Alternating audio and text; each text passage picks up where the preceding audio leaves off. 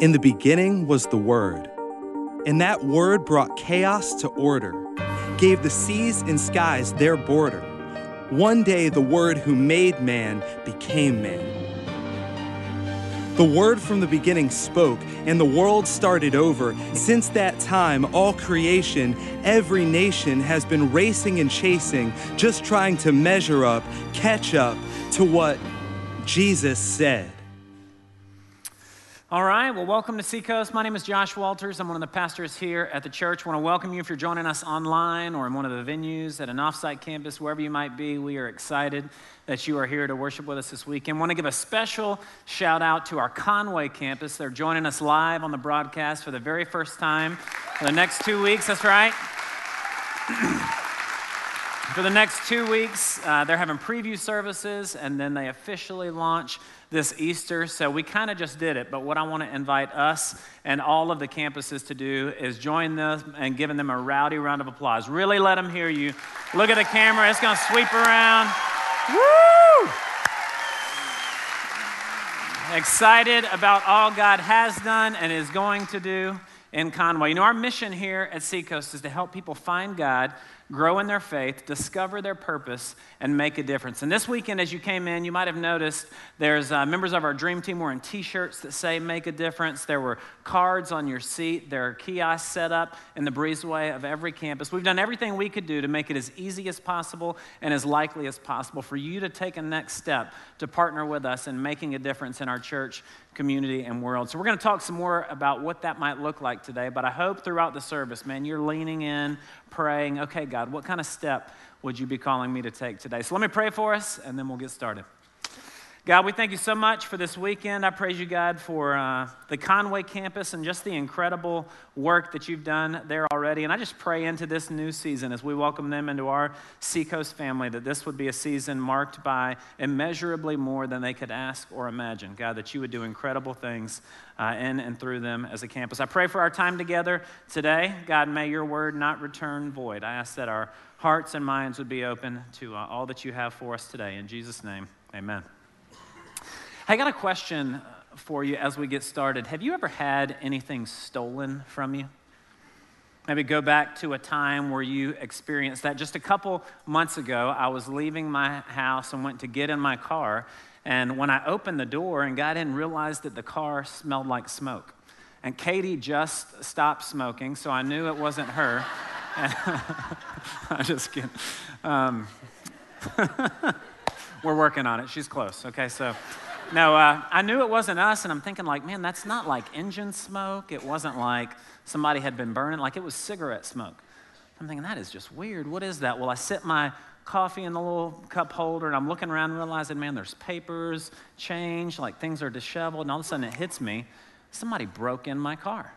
My little bleep bleep thing is broken, so every single night, I don't know what you call that thing, but you get what I'm talking about. So every night right before I go to bed, I'll walk outside, lock it with the key, and probably 2 or 3 nights a year, I'll forget to go outside and lock the car, and this was one of them. So I'm sitting there in the car thinking, I cannot believe, one, that somebody broke in my car, but then they had to to sit in and have a cigarette while they stole my stuff. It's like, I just can't, I get up enough throughout the night that I had envisioned myself, and when I do, I always peek out the window, right? Because I've been waiting on this moment. My driver's license and my social security number both start with 007. So I kind of think there's this I've got this thing that God's going to position me to fight crime and do something awesome, okay? So, but I never see anything. I kept thinking what would have happened that night? Can you imagine the news article? Pastor runs after intruder in his underwear. It's like, I don't know what I would have done, but in that moment, I'm telling you, anger, frustration, anxiety, fear, surprise, all of these emotions came over me. What was stolen? What all was in my car? I couldn't even remember. How many of you would agree that we live in a world where feelings of surprise and shock and anger due to the injustice that surrounds us is way too common? Just about every day, definitely every week, we encounter a situation of some kind where we feel those kinds of emotions. Well, today we're going to be looking at a passage that shows us, man, those feelings, those situations and circumstances aren't just in our day. They were just as true in biblical times. And Jesus gives us a bit of a picture, an example of what it looks like for us to make a difference in a world that's surrounded with injustice. You'll join me. It's there on your outline. It's the parable of the Good Samaritan. It's found in Luke chapter 10, verses 25 through 37. It says this: On one occasion, an expert in the law stood up to test Jesus. Teacher, he asked, what must I do to inherit eternal life? What is written in the law? He replied. How do you read it? He answered, love the Lord your God with all of your heart, with all of your soul, with all of your strength, and with all of your mind, and love your neighbor as yourself. You have answered correctly, Jesus replied. Do this and you will live. But he wanted to justify himself, and so he asked Jesus, and who is my neighbor? In reply, Jesus said, a man was going down from Jerusalem to Jericho when he was attacked by robbers. They stripped him of his clothes, beat him, and went away, leaving him half dead. A priest happened to be going down the same road, and when he saw the man, he passed by on the other side. So too a Levite, when he came to the place and saw him, passed by on the other side. But a Samaritan, as he traveled, came to where the man was, and when he saw him, he took pity on him. He went to him and bandaged his wounds, pouring on oil and wine. Then he put the man on his own donkey, brought him to an inn, and took care of him. The next day he took out 2 denarii and gave them to the innkeeper. Look after him, he said, and when I return, I'll reimburse you for any extra expense you may have. Which of these 3 do you think was a neighbor to the man who fell into the hands of robbers? The expert in the law replied, the one who had mercy on him. Jesus told him, go and do likewise. Go and do likewise. So a couple observations for us as we get started in reading through that parable. The first of which is there on your outline. The world is broken because of sin. The world is broken because of sin. Now, historically, the path that this guy was walking was a dangerous one. Jerusalem was 2,500 feet above sea level. Jericho was 800 feet below sea level, so a 3,000 plus elevation change that was spread out over about 18 miles. In Arabic, this path was known as the Ascent of Blood for 2 reasons. The first of which is that it was covered in red rocks, kind of surrounded the terrain. But secondly, because it was a dangerous path, it was often covered in the blood of its travelers. Now, the good news for us is that this path is 6,282 miles from us today. So we don't ever have to worry about the dangers of this region. But I can't help but wonder, how far do we have to travel to experience the brokenness of sin in our own lives? You know, as I think about the last month, we've read or watched or heard about a school shooting in Florida where 17 people were killed and 17 were injured. Family from our Johns Island campus experienced a brutal assault and the kidnapping of their 4-year-old daughter. We heard about a father and a son who were attacked and shot. The son died on the scene. We just had his memorial service here in this building yesterday. Just a couple miles from this campus last week, there was a quadruple homicide here in Mount Pleasant. Pastor Sam Lesky, who's the football coach of the North Charleston High School football team, has had 3 students shot and killed in the last year. You know, it used to be that we would have to watch the news or read the papers to hear about injustice that was happening on other parts of the world or in other parts of the country. But man, today it is closer and closer to our home. The consequences of sin ripple into each of our lives. Romans 8:22 there in your outline says, we know that the whole creation has been groaning as in the pains of childbirth right up to the present time. From the moment that sin was introduced right up to the present day, man, the brokenness of sin, the consequences of sin are prevalent in each of our lives. So the first observation is the world is broken because of sin. Secondly, there on your outline, we are all created to make a difference. We're all created to make a difference. You know, parables were used to convey a message that was central to the teaching of Jesus. And this parable in particular is meant to give us a visual of the Great Commandment. The Great Commandment is a paraphrase of the first and second commandment. When Jesus was asked, of all the commandments, which one is the greatest? He replied in Mark 12 there on your outline, the most important one, answered Jesus, is this: Hear, O Israel, the Lord our God, the Lord is one. Love the Lord your God with all of your heart, with all of your soul, with all of your mind, and with all of your strength. And the second is like it. Love your neighbor as yourself. There is no commandment greater than these. Now, for those of you who might have been following along on your outline, there's a really unfortunate spelling mistake there, and everybody say it goes down. Ooh, what was it? It says, love the Lord your God with all of your heat. I don't know exactly what that means, but we're just going to go with love him with all you've got, okay? Love him with all you've got. Now, I want you to think about this. All three of these men were on a journey, okay? The priest, the Levite, the Good Samaritan, they all came upon a man who had been stripped, beaten, and left to die. And the evidence of their love for God, the proof that they walked with him, that they knew him, that they had a relationship with him was seen in their response to the man who was in need, not in their Bible knowledge. What Jesus valued here was what they did when they came upon a man who was in need. If the world is broken because of sin and the consequences of sin ripple into each of our lives, then I can't help but think that today God is presenting us with the same truth that he did the expert in the law that day. To love God is to love people.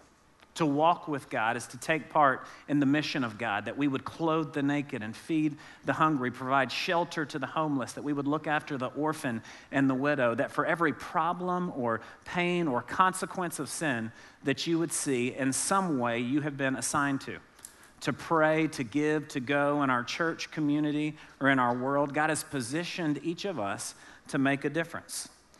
That said, number 3 there on your outline, difference making is not automatic. Difference making is not automatic. 2 out of the 3 guys in this story got it wrong. You know, and if we were to place a bet of all the people in this story, who are the people that would have gotten it right? I would have gone with the priest and the Levite. They knew the word of God. They knew the heart of God. They were men who had been set apart for the ministry of God. Yet when they walk up on this guy, they pass by on the other side of the road. So if the men who we would assume to have done the right thing didn't, what does it look like for us to walk a different path? What does it look like for us to get it right? You know, because the truth is, I can't do everything. We can't do everything. When you leave your house in the morning, if you were to give yourself to trying to meet every problem or pain that you encountered, you wouldn't have time to do anything else throughout the day. But I don't want the realization that we can't do everything to keep us from doing anything. So what does it look like for us to make a difference? A couple thoughts for us there on the back of your outline. The first of which is, if I'm going to make a difference, I've got to, number 1, remember my condition. Remember my condition. As you think through that story, who do you most identify with? Jesus kind of sets it up as there are some good guys and bad guys, some people that he's pleased with and some that he's not pleased with. But when you read through the story, is there anybody that you relate to? You know, the first is the priest and the Levite. They walk up on this guy who's been stripped, beaten, and left for dead, and Scripture tells us they pass over on the other side of the road. If you were to think about folks that you see in need, maybe they're homeless or hungry or begging, when you walk upon them, what characterizes your response? Is it normal for you to walk past them? It's not to say that you don't see them. It's not to say that you don't feel something. It doesn't mean that you're a bad person. Maybe when you see them, you just question, well, what am I supposed to do? Would doing anything here really help? I don't want to enable them in this issue or whatever it is. Or maybe you see them and think like, I wouldn't even know how to respond, so that you cross by on the other side of the road. Is that a normal response for you? Then there's the Good Samaritan. And when he walks up on this guy who is in need, the Bible tells us that he took pity on him. It literally means that he was filled with compassion. This is the same word used throughout the Gospels when Jesus would see crowds and have compassion on them and heal their sick, or have compassion on them and feed them. He was moved to a degree that he had to do something about it. And then there was the traveler. This is a guy that was on a journey from one place to another. He fell into the hands of robbers. He was stripped, beaten, and taken advantage of. You know, as you think through those 3, chances are you identify to some degree with both the priest, the Levite, and the Good Samaritan. There's been times where you have helped those in need. There's been times that you didn't, that you passed on by. But I would argue that the most important, if we're going to be a people who make a difference, the person that's most important for us to identify with is the traveler. You know, the reality of my story, of our story, is that we have an enemy. And he doesn't just exist to make good days bad or make bad days worse. He stands in opposition to the will and word of God in our lives. John 10:10 there on your outline says, the thief comes only, say only, to steal, to kill, and destroy. 1 Peter 5:8 says, your enemy, the devil, prowls around like a roaring lion, looking for someone to devour. Man, his plans are to kill you, to devour you, to steal, to kill, to destroy all the good in your life. Man, when I think back on my life, my story is that of the man on the side of the road. I was deceived, lured into the darkness. I have scars that tell stories of shame because of the places that I've been, the things that I've done, the person that I've been. But at just the right time, when I was far from God, when my sin had separated me from him, God so loved me that he sent his son to rescue me. Colossians 1:13 and 14 there on your outline says it this way, for he rescued me from the dominion of darkness and brought me into the kingdom of the Son he loves, in whom we have redemption, the forgiveness of sins. When I was powerless to do anything about it, when I was powerless to close the gap, he saw me, loved me, and sent his son. Romans 5:8 says, but God demonstrates his own love for us in this, while we were still sinners, Christ died for us. Have you ever been rescued from anything physically? I remember a couple years ago, a father and son and another father and son all went out offshore fishing. And they got a couple miles off the coast of Charleston when the boat lost power. It eventually capsized, and they were there treading water for 20 hours, kicking at sharks. Guess where I met them that next day? Right here in the breezeway at Seacoast. It's like, God saved us, man. We are going to church, right? We don't go to church, Daddy. Yes, we do. No, there's a season where the sensation of rescue is real, right? Where you can almost feel and remember the desperation, the hopelessness, the terror that you experienced, and then feel the relief of rescue. But man, there's something about time that causes us to forget the feeling of desperation. And as I think back on my own life, man, there's been seasons where that rescue felt foreign, where I'm tempted to forget the incredible work that God has done in my life. And man, by his grace, he's met me in new seasons of darkness to remind me that yes, I rescued you in the past, I'm rescuing you today, and I will rescue you in the future. So my question for you is, what kind of rescue has God done in your life? What has he rescued you from? And does that story feel foreign?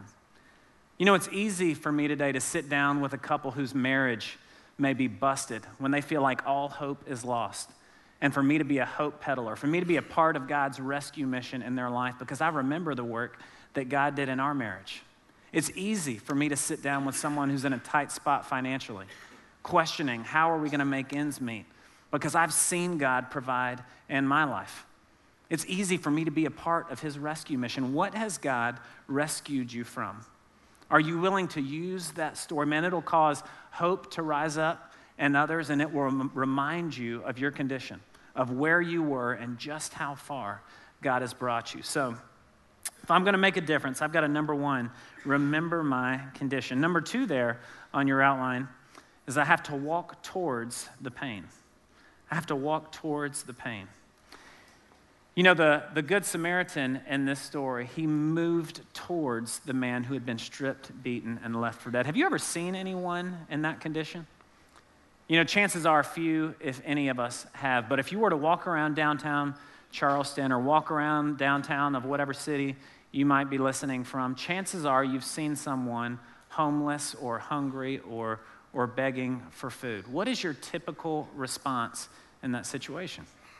You know, even that seems a little extreme. Weeks could go by without seeing anyone in that condition, but I can't help but wonder how many of you may have seen a marriage that's unraveling.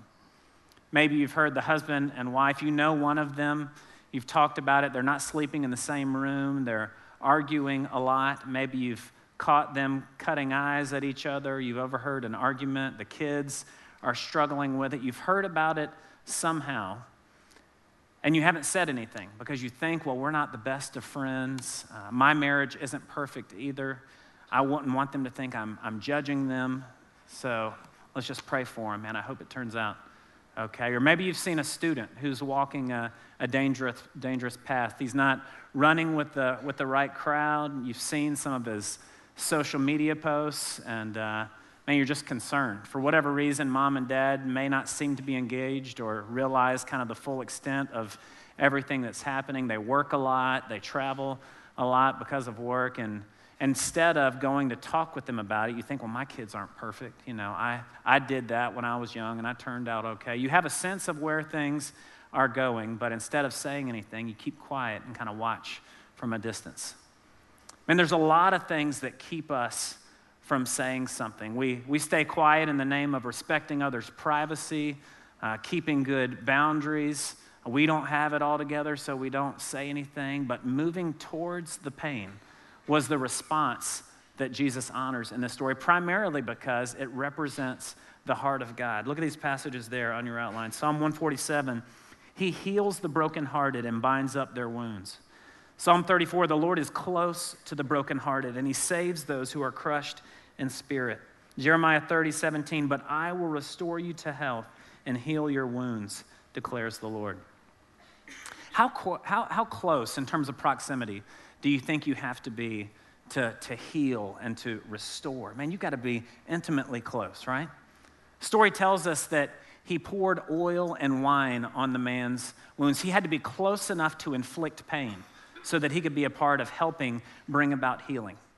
He bandaged his wounds with his own clothes. We don't know if he had extra shirts he ripped up, what he did to try to bandage this guy. Then it tells us that he put him on his own donkey. You know, I can't imagine that the Good Samaritan showing up on the scene was enough to encourage this guy to stand up and shake things off, right? It reads like he picked him up and put him on his donkey. Have you ever tried to pick up a grown man? It's like, man, that's just awkward, right? Especially if they're naked, beat up, and bloody, right? You about to be covered in all their sweat and stuff. It's like, oh, man, I had on my good shirt. And it's like, oh, well, you know, it's about to get dirty. I remember a couple years ago, a friend of mine named Courtney Gent was painting a house, and he was up on the roof of the second house roof on the second floor painting the third floor of the house, and it was a tin roof. And while he's working, his ladder slips and falls. And he starts sliding down this tin roof, grabbing at things to try to keep him. Well, the ladder goes over, his legs get tangled in it, and it throws him off the second story roof of the house, and he lands face first on the concrete. Big, strong guy. He kind of braced himself and caught the fall some, but because of that, dozens of bones in both of his hands were broken and his face were broken. Pastor Josh and I went to see him in the ICU, and at that point, doctors were talking about amputating his hands because of the severity of the breaks. And I remember seeing one of the strongest guys that I knew in some kind of full-body apparatus. They had given him so much morphine because he was in such intense pain that he was having these crazy, like, itching sensations all over his body. So I'm standing there beside him. He's fighting back tears, and he's like, itch my armpit, itch my armpit. Now, have you ever itched another grown man's armpit? I mean, seriously. It's like, okay. And so I find myself going in, and I'm like, that's my tickle motion. like I don't know how to, like, how do you do this, right? And I think back on that story now. I didn't realize it in the moment, but here I am standing by a guy in the most pain of his life, and what I was thinking about was me. How I'm feeling. Oh, this is awkward. It's kind of gross too. Am I doing it right? You know, thinking about me. Well, that feeling, more times than not, if we're going to take a step towards the pain, the gap that we're going to have to bridge, the wall that we're going to have to get over, is something inside of us that says, oh, this feels awkward. I don't know what to do here. I don't know if I'm doing this right. If we're going to move towards the pain, you can be certain you're going to be yelled at. People are going to be frustrated with you. You're going to have feelings of insecurity, of awkwardness. You're going to be afraid. You're going to have to push through fear. But you can be certain every step you take towards the pain is one taken in faith. Galatians 5 and 6 there on your outline says it this way. The only thing that counts is faith expressing itself through love. The only thing that counts is faith expressing itself through love. So what pain might God be calling you to walk towards today? What areas of brokenness maybe has he allowed you to see that maybe others haven't seen? And beyond just praying about it, God's calling you to take a step to maybe say something about it. Hey, I saw this. I just want you to know that I'm here for you. What steps of faith might he be calling you to take? You can be certain that each of them will be taken in faith. And when you move in that direction, man, you'll have a front row seat of seeing God do the miraculous in someone's life. So I can be a difference maker when I, number one, remember my condition. Number two, walk towards the pain. And number three there on your outline, anticipate interruptions. Anticipate interruptions. You know, I can't help but wonder that day when the Good Samaritan left his house, if he knew what he was going to be walking into. It was an 18 to 20 mile journey that was dangerous. I can't imagine that he took excess baggage. I would think he took the things that he needed. He had the oil, the wine, the money, the clothes. He knew about how long he was going to be gone, when he would arrive. And as far as we know, up until he came to the man who had been stripped and beaten and left for dead, everything was going according to plan. When was the last time you had a similar situation? Where you were going somewhere and came up on somebody or something that you hadn't anticipated? You know, it's where context in this story tells us a lot. He was walking this journey. The average person walks about 3.5 miles an hour, right? If I were to walk around this room, I could stop and talk to Brad and Kimberly Mann. I could make note of some of your hairstyles or lack thereof, right? It's like we could high five, talk. I could observe and interact with you. Hey, Brian, how you doing? You know, we could talk. If I were to walk up the road, I could interact with creation. When I drive past our new facility every day, I'm excited to see progress they've made. But man, walking, I could look at it for a long time, right? I imagine this Good Samaritan, as he came up on this man that had been stripped and beaten and left for dead, he had a solid 3, 4, 5 minutes to watch as he got closer and closer and closer. Because he was moving so slowly, the likelihood of him stopping was great. But man, in our world, we move much faster. The last time I was in this kind of situation, it was driving up Highway 17 just over a week ago. We were approaching the town center, a 4-lane road. I was in the far lane, and there was a guy on the other side of the median whose car had broke down, and he was pushing it through the intersection. And I had about 3 seconds to see him, realize he was pushing the car. Things seemed to be under control. We were on the way to a movie, and I had on nice clothes. I thought, like, man, if I pull over to help him, like if any of you have ever pushed a car, man, there comes a point where exhaustion kicks in, and you go from using your hands to your side to your back. You're like, God, get this, you know. So I was like, well, we're running late to the movie, so I didn't stop. I just kept going. Well, what does that say about me? You know, chances are you've had a situation similar, but what I realized about me that day is that I elevated experience and entertainment above people. It was going to cost us a lot of money to get in the movie. I wanted to make sure we got good seats. It took a work of God to get all of us out of the house on time anyway, you know, so rushed on to the movie. Now, hopefully 5 years from now, our kids aren't going to remember the movie A Wrinkle in Time because it really wasn't that good a movie, you know? But I can't help but wonder, what would they remember 4 or 5 years from now if I would have interrupted the hustle to pull over and help that guy? What kind of questions would they have asked about their dad? What kind of questions would they have asked about their God had I pulled over to stop and help him? Dad, what are you doing? Oh, we're going to the movie. Why are you turning around? Well, buddy, that guy's car broke down, and there's hundreds of people around him, but nobody's helping him. God allowed Dad to see him, and God positioned Dad to help him. We've got to turn around and help him. There's nobody else is doing it. Well, who is that guy, Dad? How do you know him? I don't. buddy. I haven't gotten to him yet. I don't know who he is. You're going to help a stranger? It's like over and over and over. They would have had 100 questions. Why is that? Because there's something about sacrificial service, helping those who are in need, that touches the heart of God. Ephesians 5:1-2 there on your outline says, follow God's example, therefore, as dearly loved children, and walk in the way of love, just as Christ loved us and gave himself up for us.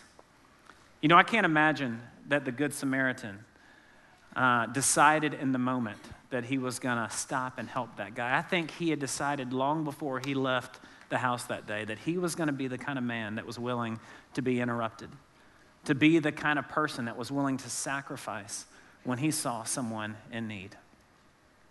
For some of you today, you've been through some stuff. And chances are you're never going to experience the healing that you're after or find the purpose in your pain until you're willing to allow God to use whatever it is that you've been through to be a source of healing and life for others.